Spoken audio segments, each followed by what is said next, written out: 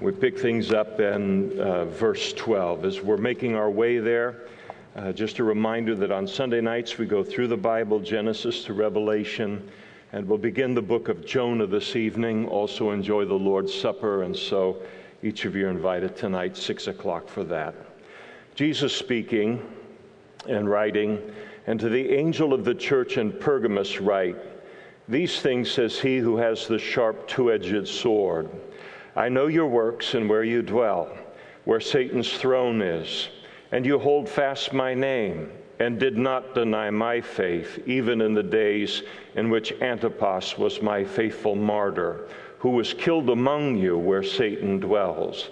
But I have a few things against you, because you have those who hold the doctrine of Balaam, who taught Balak to put a stumbling block before the children of Israel, to eat things sacrificed to idols, and to commit sexual immorality. And thus you also have those who hold the doctrine of the Nicolaitans, which thing I hate. Repent, or else I will come to you quickly, and will fight against them with the sword of my mouth. He who has an ear, let him hear what the Spirit says to the churches. To him who overcomes, I will give some of the hidden manna to eat, and I will give him a white stone, and on the stone a new name, which no one knows except him who receives it." Let's pray together. Jesus, we thank you that you are a speaking God, and that you are a speaking Lord, and we want to be hearing people today. And we pray that you would give us, by your Holy Spirit, the capacity to hear your voice through your word into our personal relationship with you individually, and then also into who and what we are as a church in this community. And we pray and we ask for this work of your Spirit in Jesus' name. Amen. Please be seated. With Pergamos, we come to the third of the 7 letters that Jesus wrote to the 7 churches. And the background, a little bit of background related to Pergamos, is important to really understand what it is that Jesus is driving at when he speaks to them. Pergamos was not a port city like Ephesus and Smyrna. It was located about 20 miles inland from Smyrna. Very, very prominent city, very, very wealthy city in the ancient world.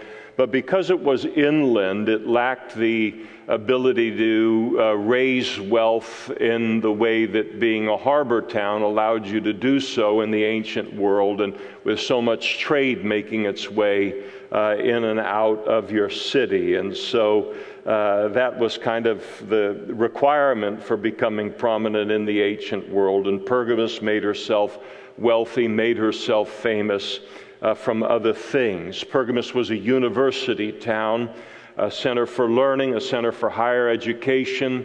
It had, next to Alexandria, it had the largest library in the ancient world, the books numbering 200,000, which is remarkable in any library, but certainly remarkable when you realize they constituted scrolls and were all of them handwritten.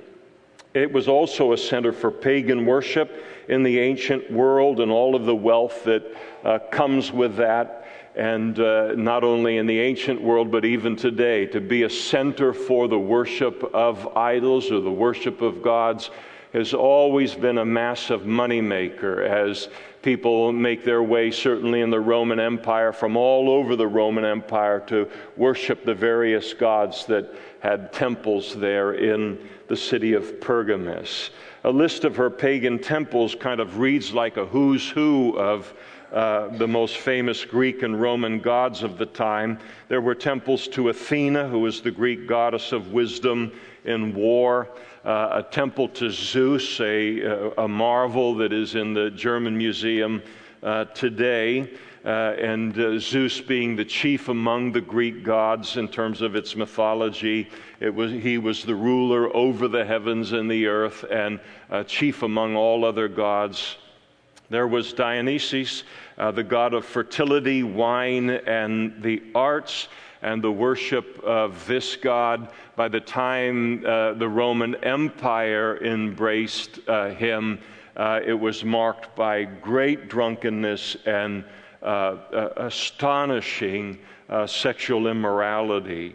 And then there was a shrine temple to Asclepios. We'll mention him a little further in a moment. And then the city was known as well as Smyrna was for emperor worship or Caesar worship. It was a medical center in the ancient world, and many of its medical practices centered upon Asclepios, who was the Greek god of medicine and physicians and healings. The physicians there were considered priests of Asclepios there in Pergamus. Significantly, the symbol of Asclepios is that of a serpent. And to this day, for instance, the American Medical Association, the symbol is a serpent winding its way up a staff. And it's all a reference back to this ancient mythology and Asclepios as the god of healing. People came from all over the world to be treated there in Pergamus, and in the worship of Asclepios, an example of the treatment, one example of it where sufferers would be allowed to spend the night in the absolute darkness of the temple. And during the night, harmless snakes would be released onto the temple floor. They would proceed to slither and glide over the people who were lying on the floor, and the touch of the snake was considered to be the touch of Asclepios himself. And so a classic case of the cure being worse than the disease for most of us.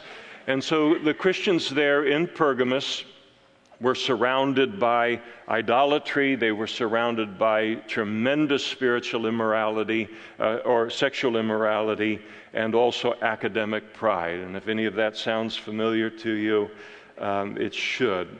Now, in each of Jesus' letters to the church of Smyrna and the church in Pergamus, he makes mention of Satan repeatedly, but he did so for entirely different reasons. And the last time we saw concerning Smyrna, Satan attempted to destroy the church and the presence of the church there in Smyrna by means of a crushing persecution. But in Pergamus, he does something different. He attempts initially to destroy the church through a devastating persecution that resulted in the death of Antipas and others. But when he saw that that wouldn't work in terms of destroying the church, he simply resorted to a different tactic. And he endeavored now to destroy the church by joining it. And he's very, very happy to live by the motto, if you can't beat them, join them, and then do the best that you can to control the damage that they're doing to the kingdom of darkness. And so if you can't beat them, join them, but it's with a twist, and to join with the idea of destroying them. Not from the outside in, as he tries initially, but now from the inside out by joining the church. Jesus mentioned and spoke concerning this particular device of the devil in one of his parables known as the parable of the tares. And the parable speaks of a man who goes out and he sows good seed in his field, and he goes in at night, and then enemies come in that night, and they sow tares or darnels among the wheat. And the tares were a plant in the ancient world that looked very much like wheat as it would initially sprout from the ground. But the longer the time went on, it would become clear that this is a tare, this is an impostor, this is not genuine wheat. And when the master saw over time what it is that had happened here to his field, he was asked whether he should tear out the take the tares out. And the servants asked the owner, and the owner said to them that don't do that. You'll tear the wheat out with the tares. And they asked him, how is it that we planted wheat and now we have tares? And he said to them, an enemy has done this. And in Jesus' explanation of the parable later in the chapter, in Matthew chapter 13, he identifies the tares as those who give the appearance of being Christians outwardly, but who practice lawlessness privately. And they endeavor to draw genuine Christians into their lawless lifestyle as well. And as we'll see, this is exactly what was happening in Pergamos.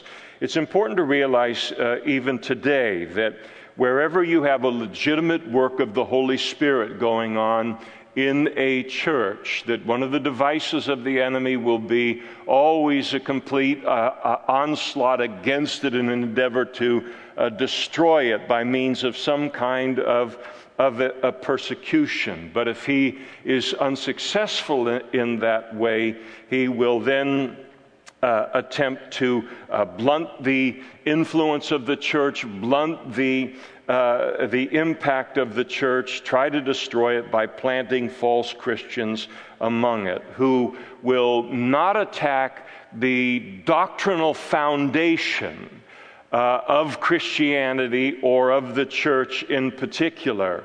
But this particular kind of person is one who endeavors to convince genuine Christians within the church that as long as you believe the right things, as long as you hold to the right doctrines in your head, it doesn't matter what kind of life you live actually and daily. Because the devil recognizes of a church and of an individual Christian that he cannot, if he can't destroy their faith, then he'll be content to do the very next best thing, and that is to destroy their Christian witness and their Christian influence in the world. You notice that Jesus addresses the messenger, as he does in each of the letters in verse 12, because the messenger or the leader of the church is ultimately responsible for the condition of the church.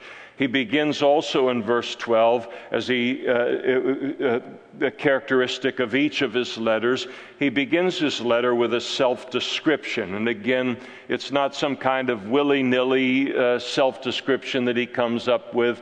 He describes himself in some way from pertaining to the vision, or the not the vision, but John seeing Jesus in his eternal glory in chapter 1. And Jesus is reminding this church of something that they have lost sight of about him and his character that they need to be reminded of. And he comes to this church as he who has a sharp two-edged sword. And again, coming from chapter 1, verse 16, where Jesus is described as he had in his hand 7 stars, and out of his mouth went a two-edged sword. And so this speaks of the word of Jesus. It is likened to a sword.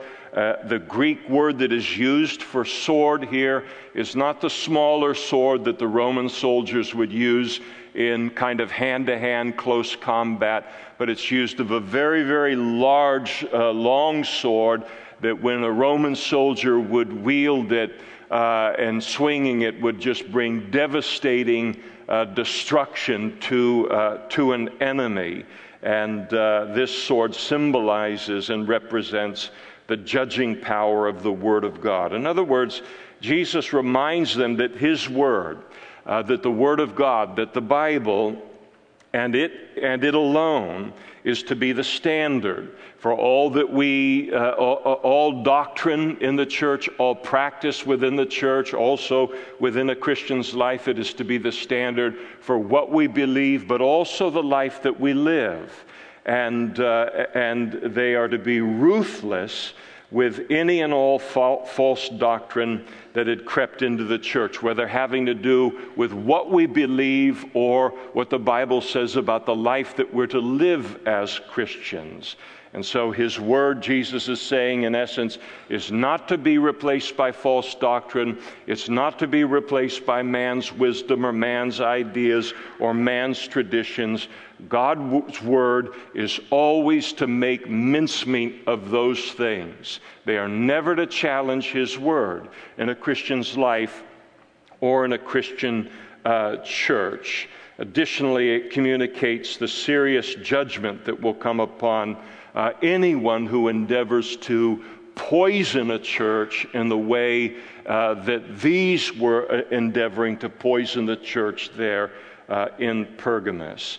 Jesus declares in verse 13, again characteristic of all of the letters, he says, I know your works. And as he does, of course, every church. And then he proceeded to give them a description, an assessment. How invaluable would that be to a church for him to say, I know your works. It's all naked and open before my eyes. And here is what I'm seeing. And so he begins, as he usually does, with a commendation or an encouragement to the church. He said, I know where you dwell, where Satan's throne is. So you stop and you think about that for a moment. I don't think anybody wants to particularly live in a city where Satan's throne dwells. Satan has varying authority and varying influence upon probably every city within the world. But at this time in human history, Pergamos was where Satan's throne was and where his rule was the strongest, and probably due to the sheer concentration of the idol temples that were located there, the idol worship that was going on there, the debauched behavior that was happening, in addition to being a center for emperor worship. And of course, Jesus saw the concentration of demonic influence and presence that existed in the city, and he acknowledged. It would be very interesting to me to have this kind of an assessment made of our city, of any city in the world. And we know how we see it, but how does he see it in terms of a demonic influence, and what devices are being used to attempt to blunt the influence of the church and destroy the church within that community? And so Jesus acknowledges to them that he recognizes that Pergamos was not an easy place for a Christian to live, and to live for Christ, and that he understood exactly what they were in the middle of in terms of the darkness, in terms of the demonic oppression and warfare. Can imagine the oppression that would be demonic oppression in a city where Satan's throne is. And yet, in the midst of this kind of demonic environment, Jesus declared, you notice, you hold fast my name, you did not deny my faith, even in the days in which Antipas was my faithful martyr. So they held fast to Jesus' name.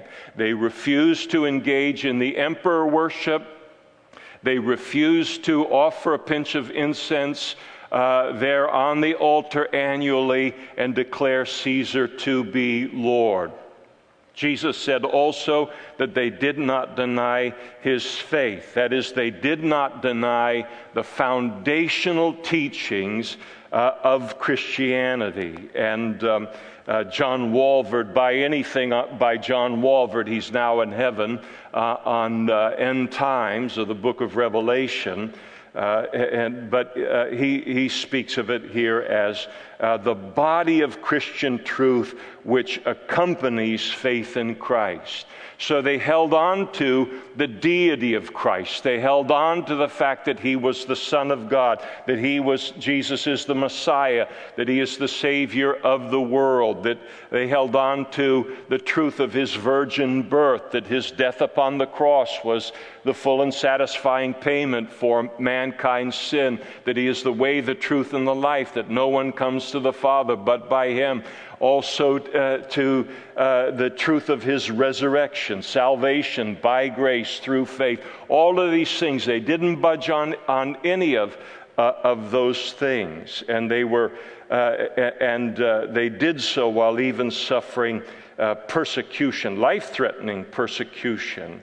And when one of their fellow Christians in the church, a man by the name of Antipas, was martyred as a result of refusing to compromise, and this is the great sin that's being introduced into the church of Pergamos. He refused to compromise and was martyred as a result of his faithfulness to Jesus. We don't know the details, that the means by which he died. Tertullian, a early church father, declared that he met his death by being placed inside of a great iron oven that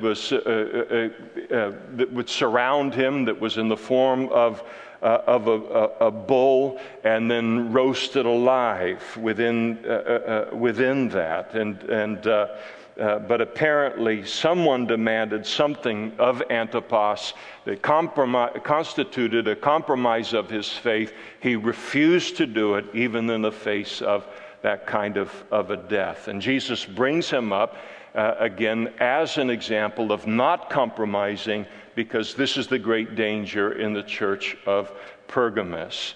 It is interesting concerning Antipas to realize that when Jesus refers to him as a martyr, he uses a different word than typically we might think. He uses a Greek word that means witness. Now, when we talk about a martyr in our use of language, it speaks of someone who has died for something that they believe in. That's not strictly what this word means. Technically, it means witness. And in a technical sense, what Jesus is communicating here is that death, it is not death that makes us a martyr as Christians. Death merely reveals us to be a martyr. In other words, if we never die for our faith at the hands of the enemies of Christ and Christianity in the way that Antipas was, it is still possible to live a martyr's death on a daily basis, and with that recognition that if it came to death, that then I would make that stand in that situation as well by the grace of God. Now, Jesus then in verses 14 and 15, he then moves on to his exhortation and his correction. And he lets them know that he has several things, a few things, verse 14, against them. And the first thing that he had against them, he says, is because you have those who hold the doctrine of Balaam. The church had been infiltrated by some number of people who held this doctrine called the doctrine of Balaam. And the biblical account, again, related to the book of Revelation, you have to go back to the Old Testament so often to understand what it is that Jesus is talking about here. And the biblical account of Balaam is found in the Old Testament book of Numbers, chapters 22 through 24. He is one of the biggest villains in all of the Bible. And we looked at him even recently as we went through Jude, but we'll do the same here in this context as well.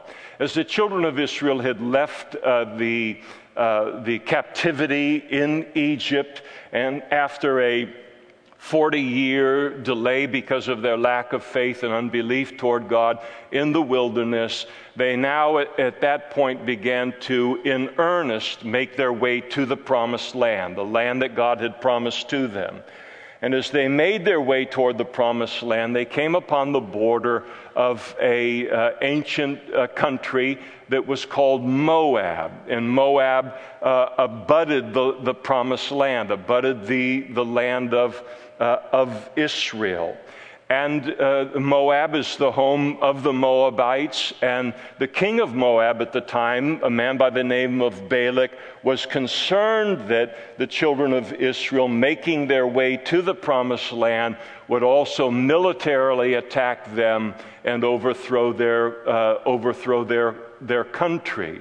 And so he was alarmed by this, and he summoned a prophet by the name of Balaam to come to Moab and pronounce a curse over the children of Israel as they were encamped at the border of Moab. Remember, the children of Israel number somewhere around 3 million people at this particular point in time. It's a big camping trip. And you're always eager to get home, and they're eager to get into the promised land. And so Balaam came, and came under the motivation of greed. He had been offered great wealth if he would come and pronounce a curse upon the children of Israel, so he came. And each time he opened his mouth, intent upon him pronouncing a curse, God simply filled his mouth and his heart with a great blessing. And 3 times he pronounces these beautiful blessings over this encamped children of Israel that are out in front of him. And the fourth prophecy, a fourth one that he gives, is a beautiful, beautiful prophecy concerning the Messiah who was to come out of their ranks, speaking of Jesus himself. And so these prophecies, really among the most beautiful prophecies about Israel in all of the Bible. And so these blessings came out of his mouth rather than cursings. Well, you think, well, so far so good related to Balaam. What in the world made him a villain in the Bible? Well, when we put together the entire biblical account concerning Balaam, from the book of Numbers, from 2 Peter, from Jude, and then also Jesus' words here, we find the answer. Because Balaam did not curse the children of Israel as Balak had demanded that he would do so, but instead he blessed Israel 4 times. Balak told him, "You go home, and I'm not going to pay you." And instead of going home, Balak, out of his greed for money, Balaam, he proceeded to reveal to Balak the way that Israel could be cursed and defeated. And his counsel essentially to Balak was, there's only one way to blunt or to stop the forward progress of God's people. You can never curse them. You can never defeat these people from without. Their God is greater than all of that, and he will take every curse, Balak, that you put against these people, and he will turn it into a blessing, as you have now seen 4 times. The only way you can defeat them is if you get them to bring defeat upon themselves. The only way that you can curse them is if you can get them to bring a curse upon themselves. Only they can bring defeat upon themselves. And from Numbers chapter 25, he told Balak, this is how you do it. Their God is a holy God. He's a jealous God. He will not share the affections of his people with other gods. And so take your Moabitess women, young women, make them available sexually to the children of Israel, go into the tents, and then when they're all worked up sexually, have the Moabitess women and the Ammonite women bring out all of their idols so that the men will then engage in idolatry to continue the sexual activity, and their God, who is a jealous God, will be forced to respond with a righteous anger against them. And Balak did exactly as Balaam told him to do, and involving Midianite women, involving Moabitess women, it was successful, and 24,000 men among the children of Israel died in the resulting plague. Balaam would later be killed when God sent Israel to war against the Midianites for their Moabites and Midianites for their role in all of this, because he didn't return home, but he continued to live among the Midianites. Now, Balaam is referred to and condemned 3 times in the New Testament. In the Apostle Peter and Jude, they condemned him for his greed. They condemned him for the sin of Balaam. And the sin of Balaam is covetousness. Here, Jesus does not condemn Balaam for the sin of Balaam. He condemns, what Jesus condemns is the doctrine of Balaam. And so we ask ourselves, what is the doctrine? What was the teaching of Balaam? And he taught Balak to put a stumbling block before the children of Israel, told them how to get them to stumble in their walk with God. And how did he get tell Balak how to get them to stumble in their relationship with God? By, number 1, introducing idolatry into the lives of God's people, and then number 2, introducing sexual immorality into the lives of God's people. And there were people in the church at Pergamos claiming to be Christians who were exerting that very same influence upon those who were Christians within the church, in the influence of Balaam in the church of Pergamos, holding to the idea that it's okay for a Christian to practice idolatry and sexual immorality. And of course, unfortunately, the doctrine of Balaam is alive and well, even yet today. Again, concerning these people that Jesus is condemning here, these are people who adhere to all of the foundational truths of Christianity. They don't deny that. What they deny is the doctrine of holiness. They deny the doctrine of sanctification, the doctrine of the importance of godly living in the life of a Christian. And the idea that as long as you believe the right things, as long as you have the right doctrines in your head, it doesn't matter what kind of life you live in practice. And here, Jesus condemns them for accommodating themselves in the church here to the prevailing idolatrous and sexually immoral culture around them. And of course, we live in a very idolatrous culture and a very sexually immoral culture. And so he condemns the same thing concerning anyone that would declare themselves to be a Christian and to hold this view of Christianity, and then to try and influence others in the body of Christ that these things don't really matter to God. And Jesus stands up and says, oh yes, they do. And he condemns it here.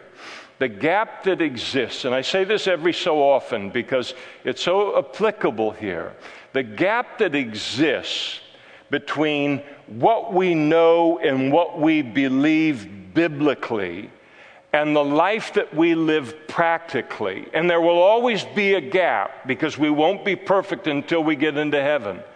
But that gap between what we believe and know to be true biblically and the life that we actually live, that gap should always be narrowing in our lives as Christians. It should never, ever be widening. When it begins to widen now, that's a danger sign in any Christian's life. It's a danger of the fact that I have now somehow come under the influence of the doctrine of Balaam. And the problem with the doctrine of Balaam is that doctrine will readily receive it without anybody telling us that. I mean, we got a doctrine of Balaam within our own heart. We can convince ourselves that there's nothing wrong with that. And so the danger of that, and in the light of Jesus' sober warning here, we certainly would want to check our own hearts in this regard. The second thing that he had against them in verse 15 was that there were those within the church who held the doctrine of the Nicolaitans. And Jesus said, very significantly, that he hates this doctrine of the Nicolaitans. Now, some Bible teachers and scholars think that the Nicolaitans refers to this doctrine was named after a man in the ancient world at this time who was influencing Christianity in the same way, towards licentiousness, and again communicating the same thing. Believe one thing, live something else, and it doesn't matter to God. And that may very well be true. We don't exactly know what the deeds of the Nicolaitans were, but I'm inclined to believe that because it's included here, that there's supposed to be something about this, if Jesus hates this, that it wouldn't be something that would be lost to us in history, but that it would be timeless in terms of understanding what he's condemning here. And I think the meaning is in it, and I think is a qualifying statement, by the way. The word Nicolaitans is made up of two individual Greek words. Nikao, which means to conquer, and then laos, which means the people. We get our word laity, English word laity, out of that Greek word laos. And it appears to be the establishing of a religious system in which the clergy rule over the laity, where the leaders of the church become mediators and compete with Jesus in that position. They become mediators between Christians and God. We certainly see this kind of thing in Roman Catholicism, where their priests are openly referred to as mediators between God and people. We see the same kind of thing practiced at times in Protestantism, where the old shepherding doctrine, where you couldn't make any decision without running that decision through your leader or through your pastor. What pastor would ever want that kind of aggravation? We need to buy a new refrigerator. Do we get in a Manna or a Westinghouse? Just a second. I'll go online and see what Consumer Reports is saying. Who in their right mind would? But you get these people that they want that kind of position. They want that kind of authority. And then you can always see prevalent in any kind of, even with what claims to be Christian, where leaders, as well as all Christians, called to be servants of one another, where you look at it and say, there is an undue authority and demanding influence on the part of this leader of people within that congregation that is competing with Jesus in that role. And so I'm inclined to think that Jesus is condemning that kind of thing. And he called in verse 16 on those that were compromising in this way within the church individually and the church as a whole to repent of this.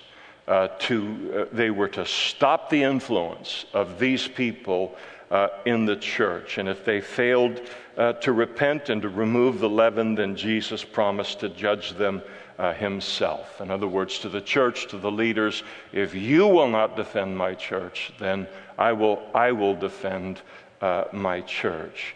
And then he moves on, as is characteristic in the letter, in verse 17, an exhortation to have an ear and hear what it is that he's just told them, and recognizing that tendency that we can have to listen to what he's heard and never allow it to penetrate our hearts, to never allow it to examine our hearts, to never allow for my life to be perhaps even massively marked by compromise of the Word of God, and to be able to listen to what Jesus has here and leave untouched by it altogether and go get an ice cream somewhere and be completely unmoved. And so he tells them, and he tells us, take this seriously. Jesus isn't just talking to talk, but to be listened to. He then lays out his promise to overcomers, those who overcome this temptation and problem within the church of Pergamos in verse 17. And so the overcomer would be someone who is uncompromising in their doctrine, uncompromising in their walk with God in the face of all of the persecution and that we may face. And he said to the overcomer, he would give some hidden manna to eat. You might remember again in the Old Testament that God supplied the children of Israel with a physical manna in order to feed them physically during the 40 years of their wandering in the wilderness. And all of it is a type or a picture of the spiritual manna that God has provided to us now for our spiritual hunger in Jesus Christ himself, as we're in our pilgrimage making our way home to heaven. Jesus spoke of it in John chapter 6, verse 32. Jesus said to them, "Most assuredly I say to you, Moses did not give you bread from heaven, but my Father gives you the true bread from heaven. For the bread of God is he who comes down from heaven and gives life to the world." And they said to him, "Lord, give us this bread always." And Jesus said to them, "I am the bread of life, and he who comes to me shall never hunger, and he who believes in me shall never thirst." And so Jesus is the one who satisfies us spiritually. And the idea as he speaks about this is, if you think you can, if a Christian thinks, I can run to all of the various idols and what they represent and worship them in the world, or run to sexual immorality or whatever else kind of sin is going on in the culture, and ever be satisfied in that worship and in that practice, that we will never be satisfied. That he is the manna that brings spiritual satisfaction into our lives, and he is the only one who does that. He says to the overcomer, he would give a white stone, and on the stone a new name written that no one knows except him who receives it. Now, there are a lot of different ideas. People speculate about what this white stone is, because a white stone was used a lot of different ways in the Roman world. And so a white stone was oftentimes given to the victor in an athletic contest. I think one of the best explanations, and it is my view related to this, is that when someone would be put on trial, and they would be judged by a panel of judges, and then after the case was laid, a container would then be passed by each of the judges, and they would put one of two stones that they held into that container, a white stone that spoke of the acquittal of the person accused, or a black stone that spoke of their condemnation. And so they would be acquitted or condemned based upon the majority color of the stones that ended up in the receptacle. In other words, Jesus is saying those who make themselves innocent of this charge of the doctrine of the Nicolaitans and the doctrine of Balaam, that they would make themselves innocent of these charges. They'll be given a white stone. That is, they'll be acquitted by God of this wrongdoing. Notice additionally, and this is very, very fascinating. You may say, well, I'm done being fascinated. Yeah, you'll be fascinated. I'm very near the end. But Jesus tells us that the person who receives that white stone from him will discover a name that's written upon that stone that only those who receive the stone will know. Now, some commentators and scholars believe that this name is the name of God. But it is probably best to understand it as a Christian's new name that will be given to us by the Lord himself. You notice at the end of verse 17, which no one knows except him who receives it.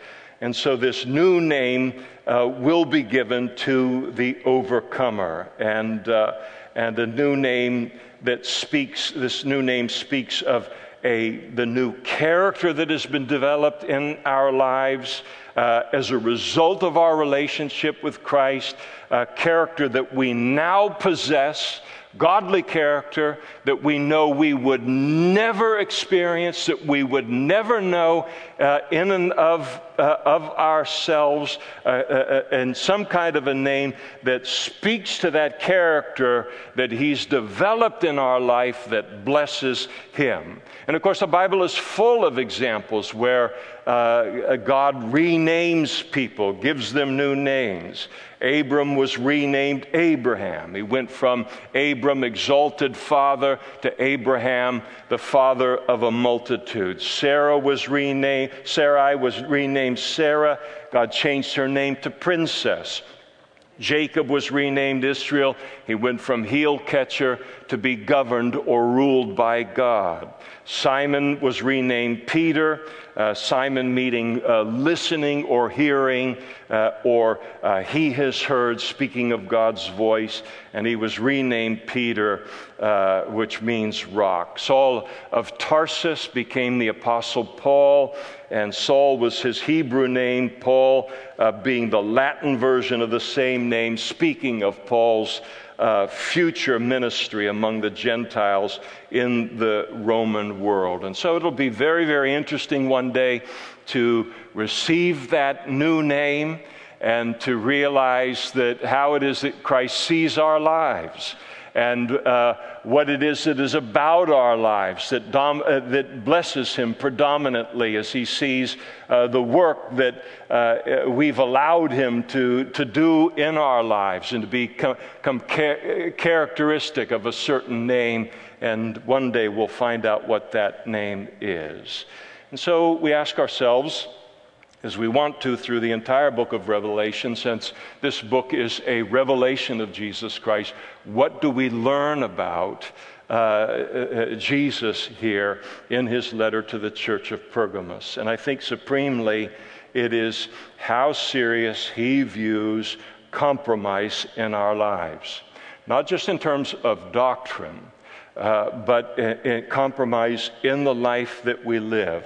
How seriously he views any deliberate gap that exists between what we know to be true and what the Bible teaches and the life that we actually live as Christians. And that's a good thing to take a walk with in any of our lives in the light of what Jesus speaks to this church. And because it is a great temptation for every church, and is a great temptation to us, each and every one of us as Christians, for compromise to, over time, begin to embed itself in our lives, and that gap to begin increasing rather than narrowing as we make our way toward heaven. And so a sobering letter, an important letter that speaks against something that we can fall asleep to within a culture, in the same way that Pergamos could fall asleep to it in the ungodliness of that culture. And so Jesus gives us a good word, a good wake-up call related to this. I think that sometimes we look at Jesus and we think of him, in terms of his instruction to us as Christians, almost solely in the realm of individually and from the Gospels. And so we see all of the red letters in the four Gospels, and we see that Jesus' instruction there is mostly evangelistic. He's come to save the world, and he's come with this message to repent. The kingdom of God is at hand. And then Paul and others are used by the Holy Spirit to then bring together the epistles of the New Testament that speak to the individual Christian life. Once we become Christians, speak to what a church is supposed to be and what it's supposed to look like. And there can be sometimes a line between the two. That Jesus really didn't give any kind of details about what's important to him in a church or what's important in a Christian life. And here we see in these 7 letters that it is very, very important to him. And he has a lot to say about it. And here, as he speaks to this church in Pergamos, what he thinks of when he looks at that particular church, what he thinks of in terms of Christian living is the danger of compromise. And so, again, a good word, and one that is something that encourages us as we make a stand against these things that are trying to overtake our lives and overtake this church and any church. And then also exhort us if we are deliberately losing that battle. And to lose that battle is always to do so deliberately. Let's stand together now and we'll close in prayer.